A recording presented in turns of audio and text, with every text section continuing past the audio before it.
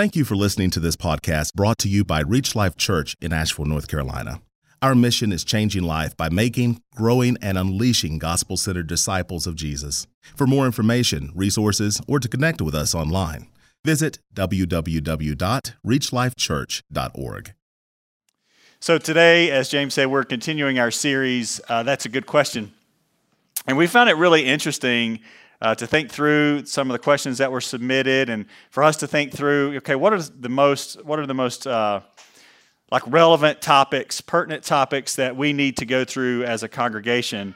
And today, I drew the short straw, apparently, and we will be talking about what's probably the single most debated topic in our culture. That is the topic of abortion today. We're going to address the question, what about abortion? That is, how do we think about this topic and with a Christian worldview? How do we think about these things? Now, I want to acknowledge that this is an emotionally charged topic for everybody. There's not a single person that has thought about this topic at any length at all that doesn't have an emotional response to the topic. So I want to recognize that today, that it's an emotional thing. It's particularly emotional for people who maybe you are a woman here or are watching online or listening online, and you're post-abortive, that you've had an abortion in the past, or maybe you're a man involved in that situation where you participated in that decision, either maybe as a boyfriend or husband or grandfather or something like that. So I want to recognize that, man, this is an emotional thing. I served on the board of the local crisis pregnancy center here for several years. It's now called Mountain Area Pregnancy Services. And I've heard so many stories about how lives are turned upside down by the reality of abortion. Several years, again, I just heard time after time, there's this very real, very painful, but often silent suffering, emotional turmoil that a woman goes through after making that decision, sometimes for the rest of her life. That's sometimes the reason the response to this topic is so emotional. It's not always the reason, but many times it is. And later, I want to specifically look at how the reality and the beauty of the good news about Jesus applies to those who have been involved in that decision. But for all of us today, I hope we can look at this thing sort of with fresh eyes. Many of us are, again, if you've thought about this topic at all, you're probably pretty firm in what you think about the topic, but I hope that we can look at it freshly today. Usually when this topic is brought up, the lines of division kind of run pretty deep, and the emotions run pretty high. And you know what happens when divisions run deep and emotions run high? Then objectivity goes out the window, and our ability to reason with one another respectfully kind of tends to disappear. So I don't want that to happen today.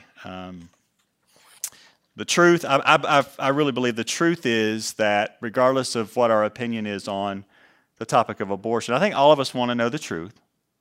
I think all of us see this as it's a social justice issue. This is a civil rights issue. Regardless of where you fall on it, it's a social justice and civil rights issue.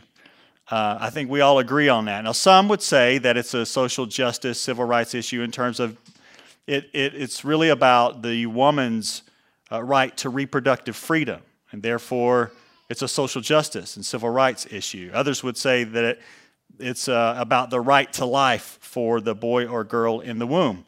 Therefore, it's a social justice or civil rights issue. Again, I think though, we all want to know the truth. We all want to know what is right, what is just, what is good when it comes to this topic. And so that's what I want us to work toward today. What is good, right, just, true, those sorts of things. So how do we know that? How do we know? How do we determine what is right and good and just, those things in relation to this particular issue? I'm going to share some things today. James said that I'm going to come share the Word of God. I'm not. I'm not going to share the Word of God today. We'll get to a little bit of that at the end. But the reason is, I want to talk about the issue of abortion in such a way that it is accessible to people who even don't have a biblical foundation for what they think, right? So if we're discussing this topic, not everyone sees it as a religious issue. And some people who see it as a religious issue or a theological issue would say, keep your theology out of the conversation, right? Don't force your theology on me. I don't share your theology. Hopefully this will make sense more as we go. But the reason we're talking about it in church, this is like the most taboo. You don't talk about it in mixed company, let alone in a gathering of the church. The reason we're talking about it is because the stakes are so high. Consider the stakes on both sides of the issue. So if the pro-choice side is right on the issue about what is true and just and good in relation to this topic, if the pro-choice side is right, then pro-lifers everywhere are essentially seeking to oppress women. We're seeking to have their bodies be controlled by a government that's outside of themselves. We're seeking to have their civil rights truly violated in that regard. Nothing would be more patronizing or demeaning in that case. It'd be like living in a totalitarian society where the things that are closest to us as being humans, our sexuality and our ability to produce other humans, is being controlled by an outside authoritarian government. But if the pro-life side is right, then we would be allowing more than 3,500 innocent human beings to be killed every single day. And that would be 600 more than died in total on 9/11. And it would be happening every single day in the name of choice. So we see the stakes are really, really high on both sides. So we believe, James and I believe, we need to talk about it as a church family. And if you're not part of the church family, you're still welcome. This is really a conversation for our community as well. So whenever the topic is dicey, emotionally heated, it's always important for us to define what we're talking about first, so we don't talk past each other, right? There's lots of definitions. If you read lawyers start talking about things, definitions can get a little crazy. And when people start talking to one another about things like this, we can kind of talk past with one another. So today, when I use the term abortion, here's what I'm talking about. This is what I mean. Abortion is the deliberate termination of pregnancy, which has as its goal the ending of the life of the unborn. That's what I mean. The deliberate termination of pregnancy, which has as its goal ending the life of the unborn. So, to be clear, we're not talking about miscarriage this morning. Miscarriages are not intentional. Put the word deliberate in there, which has as its goal the ending of the life of the unborn. So we're not talking about miscarriages, nor am I talking about the removal of a tubal or ectopic pregnancy, which has never been considered abortion in the medical community, because the goal in removal of an ectopic pregnancy is not to end the life of the unborn. It's to save the life of the mother, and if possible, save the life of the unborn as well. The goal is life-saving in the removal of an ectopic pregnancy. So this has never been considered abortion in the medical community. In fact, it's kind of the opposite. It's the opposite. So I'm talking about this morning the intentional ending the life of the unborn. Now, put all my cards out on the table. I am pro-life. I believe that elective abortion, that is abortion by choice, is morally wrong. That's where I'm coming from today. And I realize that probably not all of you have the same position. And I'm glad that all of you are here. So if you are pro-life this morning, I want to help you understand how to speak about the issue of abortion and issues surrounding right to life things in a way, again, like I said earlier, that is accessible to people who maybe don't share a biblical worldview. Because we believe that all truth is God's truth, and we believe that this is a basic, moral, foundational, human issue, and I'll talk about it in terms of that this morning. if you're pro-choice this morning, I want to challenge you to not check out, to not be closed-minded. I would challenge you to consider seriously what I'm going to say and weigh it on its own merit. I would challenge you to be bold enough to analyze your reasons for being pro-choice. Maybe you're undecided. You're like, man, I just don't know. That's okay. I want you to consider what we talk about today and wrestle with it and chew on it and do your own homework and make a very well researched, thought out decision before the Lord. So abortion is the deliberate ending of the life of the unborn. So really then it boils down to one question. What's the unborn? What is it? If abortion is the deliberate ending of the life of the unborn, what is the unborn? A question for you is, have you found the topic of abortion to be complex when talking to other people? Yes. The answer to that is yes. If you've talked about it with anyone, women who get pregnant at a young age maybe may struggle with what to do. Few people think abortion's the ideal situation. I don't really know of anyone who thinks that. A lot of people are, again, like I said before, concerned about a woman's liberty and privacy. Many babies, should the mother choose to carry to term, maybe end up being neglected or abused, or may face struggles with not being able to be provided for by the birth mom or adopted moms for that matter. So the abortion issue is psychologically and emotionally complex. Second question, is it morally complex? I would answer that no, it's not. So yes, it is psychologically and emotionally complex, but I don't think that it's morally complex. Let me borrow an example from Christian thinker Greg Koukl to show you what I mean. He says this: imagine that you're standing at your kitchen sink washing dishes, and your son comes up behind you and says, Daddy or Mommy, can I kill this? What's your first question in response? Kill what? Right. What is it? Kill what? Wait. Kill what? You know? If the boy says, it's a brown bug, I think they call it a roach. You got one response. Here's the shoe. Kill it. But if the boy says, it's the neighbor's kitty, you have a different response. No, son, you cannot kill the neighbor's kitty.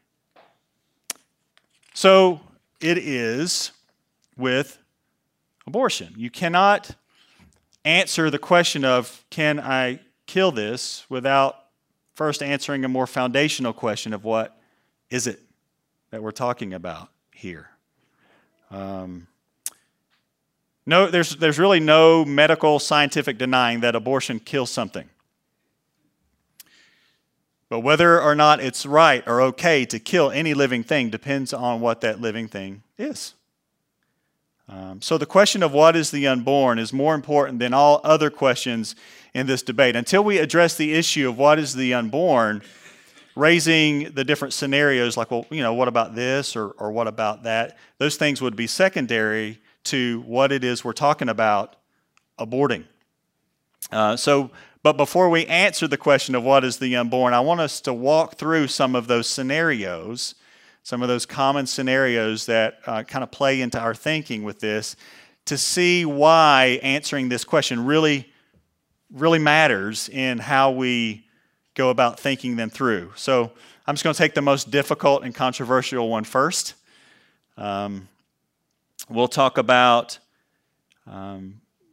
what if the pregnancy has been forced upon the woman.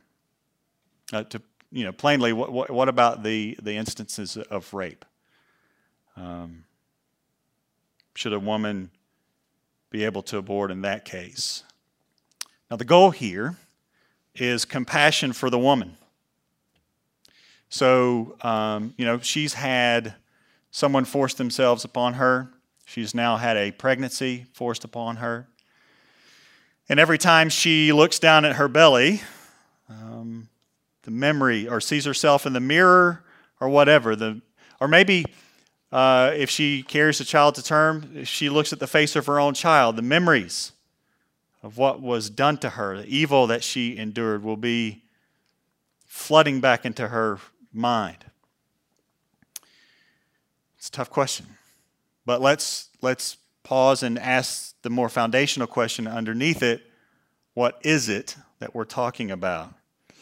So if the woman has a 2-year-old, for example, if a woman has a 2-year-old that was conceived by rape, and every time she looks at the face of her 2-year-old, she has those memories flood back into her mind. Would it be morally acceptable for the woman to take the life of her 2-year-old because the 2-year-old was conceived by rape? Would killing the 2-year-old remove the trauma of rape? I think killing your 2-year-old would make the trauma of rape worse. So the question is, if it's not okay to kill the 2-year-old, why not? It's going to be a very important question as we go forward. One other thing to point out about this issue of rape, somebody pointed out to me on Facebook, it was really a great point. They said, the cry that a woman should be able to abort in this situation is actually probably born out of a sense of justice. It's probably coming from a righteous place, because the issue of rape demands justice. Something's got to be done about it. And I would agree. But the person pointed out to me on Facebook that this impulse for justice is right, but it's wrongly directed. That yes, this situation demands justice, but not justice upon the unborn, justice upon the committer of the crime, the rapist. So it could come from a righteous place, but it's just misdirected. And I want to let you know, this is from my own personal experience. When I've discussed this topic with literally hundreds of people, either in group settings or one-on-one, and when people raise the topic of abortion or the situation of abortion or of rape in relation to abortion, I always ask this question. I say, okay, let's say, for the sake of argument, I'll grant that. I'll say that in the case of abortion, a woman should be able to, or of rape, a woman should be able to abort. What about all the other situations? Would you be in favor then, if that's granted, would you be in favor of saying all other instances of abortion are morally unacceptable? Because recent studies that have combined government surveys and investigations from medical journals say that abortion or rape accounts for 0.09% of abortions. So what about the other 99.91% of abortions? Would you be okay saying that those are morally unacceptable? And to a person, I only have one person ever, almost everyone says, well, actually, I think all abortions should be up to the mom. That's up to the mother. So in my personal experience, that's always been the case, almost always. And so it's kind of a smokescreen to justify other cases of abortion. But I would say even in the horrible situation of rape, the question of what is being aborted must form how we view that situation. So let's move to the other cases now. Some would say, what about if the health of the mother is at stake, then abortion should be allowed? Again, let's think it through. Let's suppose a woman's health was in jeopardy because of her 2-year-old. Her 2-year-old had contracted an infectious disease, and the mother's health was in danger because of her 2-year-old. Would the mother be morally justified in taking the life of her 2-year-old, ending the life of her 2-year-old to protect her own health? The question would be, if not, why not? Why not? Some may say a woman should have the right to privacy. Abortion should be legal and private between her and her doctor. But let's bring out the 2-year-old again. We don't allow women to abuse their 2-year-olds so long as they do it in private. Why not? Or as long as some doctor somewhere says it's okay for her to do that. It's because a doctor's permission or the need for a woman's privacy does not determine whether we should protect our 2-year-old or not. Some people might say, some women can't afford a child or they aren't ready to be a mom. But if your 2-year-old gets too expensive or your life situation changes, it's not okay to end the life of your 2-year-old to fix the situation. So poverty isn't the issue here. Some people would say, I don't agree with abortion, but I won't force my morality on somebody else. The question would be, why would you not have an abortion? If you think it's because it's morally wrong to kill an innocent human being, and if the unborn is a human being, then civilization depends upon us enforcing that kind of morality. Right? It's the way we enforce anything in that vein, the same way. So hopefully we're beginning to see why the question of what is the unborn really matters. Because if the unborn is like the 2-year-old, then things may begin to look a little differently. If the unborn is a human being like your toddler, should we protect her? So any reasons given, some people give reasons that say, yes, it's wrong to take the life of our 2-year-old, our 3-year-old, but under certain situations, it's okay to end the life of the unborn. And they give several distinctives as to why that is the issue. This is why I'm always interested to hear people say, well, a woman should have a right to choose. That's an incomplete sentence. We should ask one question, choose what? I mean, we all agree that a woman should have the right to choose her career path, her major in college, who to vote for, who her husband is. Women should be able to choose all kinds of things. But some choices, like killing 2-year-olds, are wrong. So what is the choice of abortion? It is the choice of killing the unborn. So let's answer the question then, what is the unborn? I want to show you that scientifically, philosophically, theologically, morally, you see it on the screen, the unborn is an innocent human being, like the 2-year-old, right? And the unborn is not just any human being, it's an innocent one. It's not just any innocent human being, it's your own child.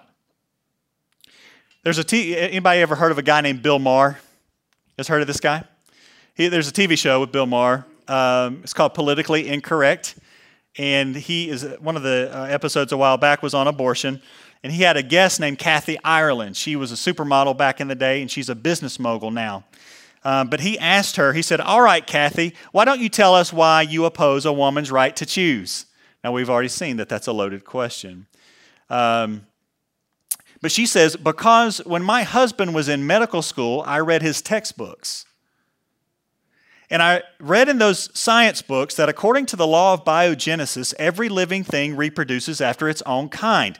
Dogs reproduce dogs, and cats reproduce cats, and humans reproduce humans. In fact, the law of biogenesis goes even further and says that living things can only reproduce after their own kind. Therefore, if we want to know what the unborn are, we only need to ask one question: what are their parents? Because human parents can only produce human offspring.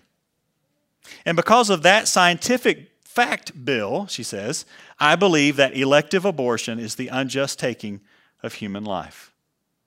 A brilliant response by Kathy Ireland. And all Bill Maher could respond with was, well, gee, Kathy, that's just your view. But is it just her view? Or was she saying facts? In short, we can say this: if the unborn is growing, it must be alive. If it has human parents, it cannot be anything else other than human. And living human beings like you and I, are all equally valuable, aren't we? People give these reasons for taking the life of the unborn because they see them, again, as being different from other human beings. Let's take a look at these reasons, and they fall into 4 categories. You'll see them come up on the screen. Those are the categories of size, level of development, environment, and degree of dependency. This is called the SLED test. So in your own mind, if there are reasons in your heart and mind that you think it's okay to end the life of the unborn, maybe you can test it with these things. So first, some might say that the unborn they're just really, really, really, really small, and therefore it's okay. They're not like the 2-year-old. They're smaller than we are. But let's think it through. Shaquille O'Neal is bigger than all of us. Is he more valuable? Is he more of a person? Men, by and large, are bigger than women. Are we more valuable? Are we more human? No. So size is irrelevant to value. Let's say, let's go to the area of level of development. Say, yeah, I know that the unborn is human, but it's less developed. It's less developed than a newborn or a toddler, for that matter. But think about it: toddlers are less developed than adolescents. Adolescents are less developed than adults. Think about if you have a small girl who's 3 years old. She doesn't have a developed reproductive system like her mother does. Her mother has capacities that the 3-year-old does not have. Does that make the mother more human or more valuable than the 3-year-old? You know, our brains don't fully develop until our mid-20s. But I would argue that when we're 17, we're fully human.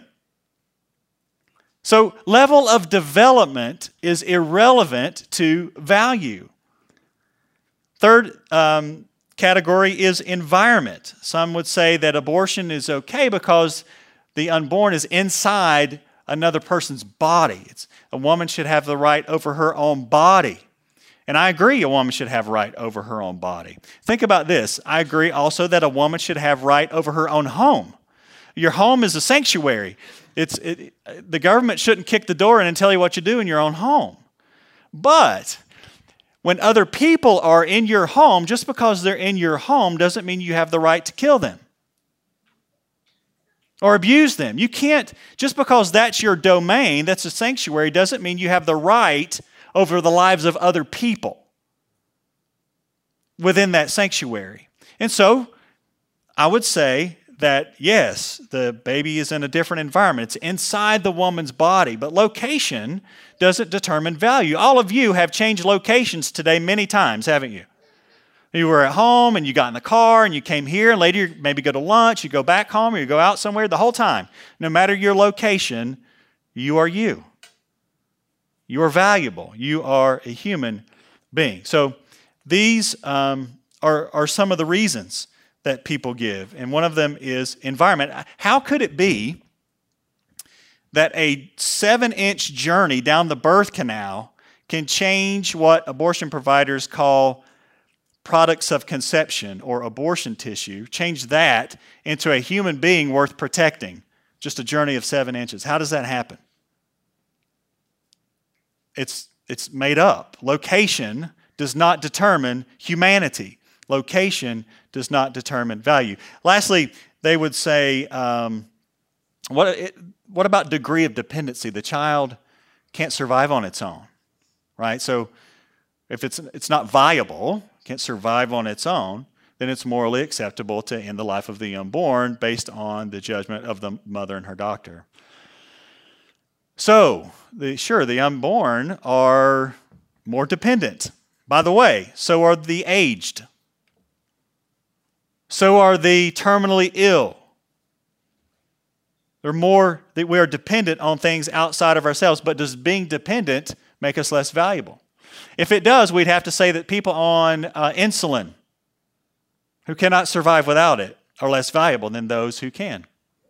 We'd have to say people with pacemakers are somehow less human than those without them. Or An astronaut, when she's in space, fully dependent upon her spacesuit, cannot survive outside of that environment. It's somehow less human. And it's morally neutral to end their life. So no, I don't think degree of dependency determines value either. So we can't disqualify the unborn for the right to life for any of those reasons, not reasons of size, level of development, environment, or degree of dependency. To borrow a phrase from Christian philosopher and lawyer Frank Beckwith, he says, the unborn is not a potential human, but a human with great potential. Here's one thing we know. Human beings are equally valuable, regardless of our differences. We're valuable simply because we are human. So what these arguments have shown is not that the unborn is somehow less valuable or not a person. They've shown the opposite. The unborn is a person, just like we are. So human rights, including the right to life, I would argue, are for all humans. And the unborn is a unique, living, human being. Again, I know this is like an emotionally complex thing. That's a lot to kind of drink in. But hopefully we're beginning to digest things. And I don't want to gloss over the difficulty of life situations. In this fallen world we live in, man, life can be really, really, really, really hard. And I don't want to gloss over that. Jesus showed special concern for the lame, for the blind, for the woman with the issue of blood, lepers. We got to do that today as well. We got to understand and have compassion. The woman in crisis facing an unplanned pregnancy or abnormal embryo development like Down's syndrome or something like that. 90% of the time when a baby's diagnosed with probable Down syndrome, the family chooses to abort. Maybe a woman with past pregnancy issues. It's the case with my own mother. My mom had several miscarriages before me, and so her doctor recommended that abortion for me. So I'm well aware of these difficult situations. Think about children that are born with severe disabilities, maybe mental retardation or things like that. Life's going to be really, really hard. These same thoughts, by the way, apply at the end of life. It's like they do at the beginning of life. Again, I mentioned the terminally ill or an aged person. Maybe somebody who's disabled. Maybe their bodies exist in this world, but their minds are not present. Or maybe somebody in the opposite situation where their minds are fully well aware, but their bodies are prisons in many regards. What does the Christian worldview have to say about the tough situations of life, about these particular lives, including those of the unborn? The Christian view is that human life bears the image of God, and all have the same innate worth, regardless of capacity or function. There's an illustration used by Christian author Max Lucado. He says this. It won't come up on the screen, but listen. His book, The Applause of Heaven, says, he talks about a sweater that hangs in his closet. He says he seldom wears it. It's too small. The sleeves are too short. The shoulders too tight. Some of the buttons are missing. The thread is frazzled. And for all practical reasons, he says he should throw out that sweater since he has no use for it and will never wear it again. It simply takes up space in his closet. By all outward appearances, the sweater is useless. But love, he reports, won't let him get rid of the sweater. Why not? What's unusual about the sweater? Well, to start with, he says, it has no label, no tag telling you wash in cold water. That's because it wasn't made in a factory or produced on an assembly line as the product of nameless employee earning a living. Rather, it was the creation of a devoted mother expressing her love, his mother. That sweater is unique, one of a kind, irreplaceable. Each strand was chosen with care, each thread selected with affection. And so even though the sweater has lost all of its use, it has lost none of its value. It is valuable not because of its function, but because of its nature and because of its maker.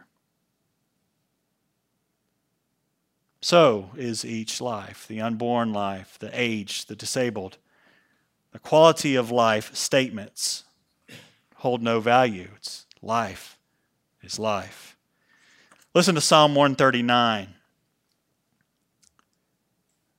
13 through 16 says, "For you formed my inward parts.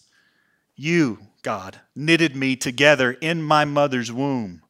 I praise you, for I am fearfully and wonderfully made.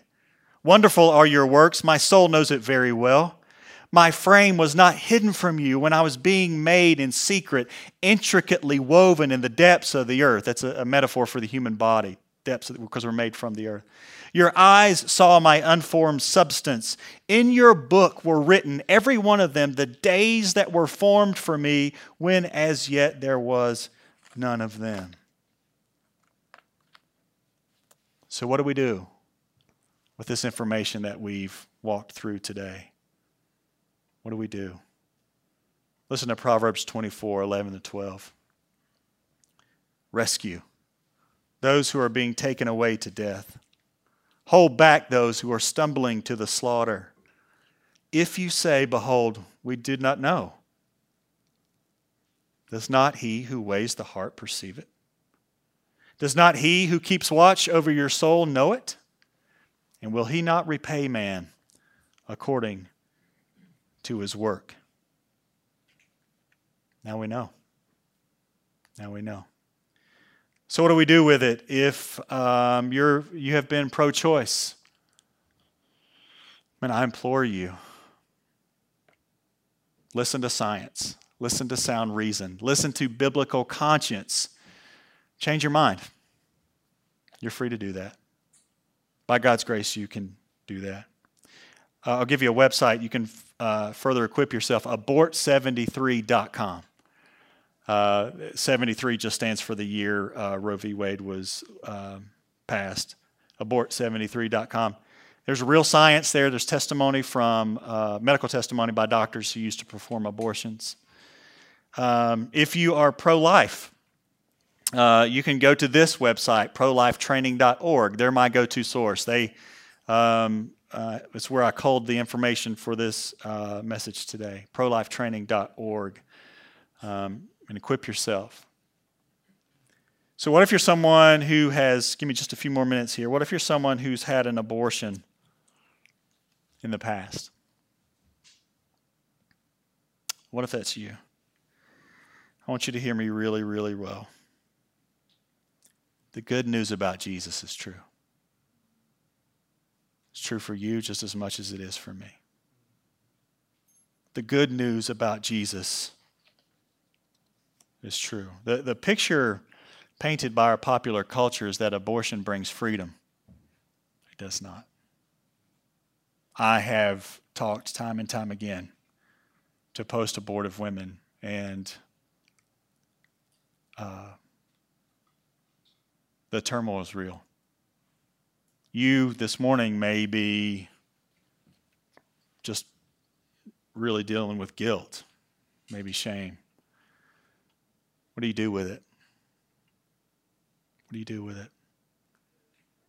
There is no sin that the blood of Jesus cannot cleanse. Not a single one. No sin that the blood of Jesus, not my sin, not your sin. You do not have to be crushed by guilt. Jesus offers to take that from you, give you his yoke. He says his yoke is easy, his burden is light. Cast your care, cast your sin upon him. That's what the cross was about. Jesus says if you'll turn for him, or turn to him, you can be forgiven. Your sin can be wiped away. It really can. Give your life to Jesus. The one who gave you life to begin with will give you new life, give you everlasting life, will give you righteousness. And when Jesus sets you free, you're free indeed. The gospel remains true for you. I want to encourage you to reach out to another website or phone number that's coming up on the screen. mtnpregnancy.com, that's Mountain Pregnancy Services here in the area, and that's their phone number. They have a special private, loving, gospel-centered counseling that you can go through. Everybody do me a favor. Everybody, something you're not supposed to do in church, take out your cell phones. Everybody. Take out your cell phones for me. And I want all of us to take a picture of the screen. That way it's anonymous. Every single one of us take a picture of the screen. You can use that phone number for yourself. You can use that phone number for a friend. They can offer you very real, very practical help. You're not by yourself. You're not by yourself. Maybe you are here today and you are considering abortion. I don't know who's here. Maybe you're watching online. Listen, you can honor the Lord by allowing that baby to live. And whether you choose to become a parent and mother, you're already a parent. If you choose to raise the child on your own, Mountain Pregnancy Services will be there to help you. If you choose to make a plan for the loving adoption of that child, Mountain Pregnancy Services will be there for you. Also, in both those scenarios, we as a church will walk side by side with you. We will be the church to you. You're not by yourself. We love you. Jesus loves you. We're in this thing together. We're grateful to be able to do so.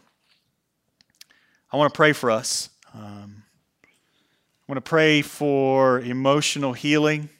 Only God can provide. I want to pray that those of us who need to seek the Lord for forgiveness will do so. And He will give it because Jesus bought it. You seek it in His name. I pray that the Lord maybe this morning has put a rock in our shoe. You ever had a rock in your shoe?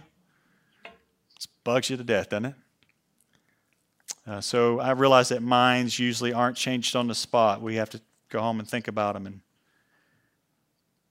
But that rock in your shoe will bug you till you face it. Maybe we can do that today. And I want to pray, and then we'll talk about the Lord's Supper. Lord, thank you. The gospel is true. The good news about Jesus. Lord, I know when I think of my own guilt, my very real, deserved shame, I cannot bear it. But thank you that, Jesus, you have offered to bear my guilt so that I don't carry it around anymore. You've offered to cast it into the sea of unforgetfulness. As far as the east is from the west, you choose not to hold our sin against us anymore. So, Lord, if there are those among us who need to have repentance, that is a change of mind, we pray, Lord, that you would help us. If there are those among us who need to seek forgiveness, help us to know that it is available in Jesus, but only in Jesus. Lord, I pray that you would set us free today. Pray in Christ's name. Amen.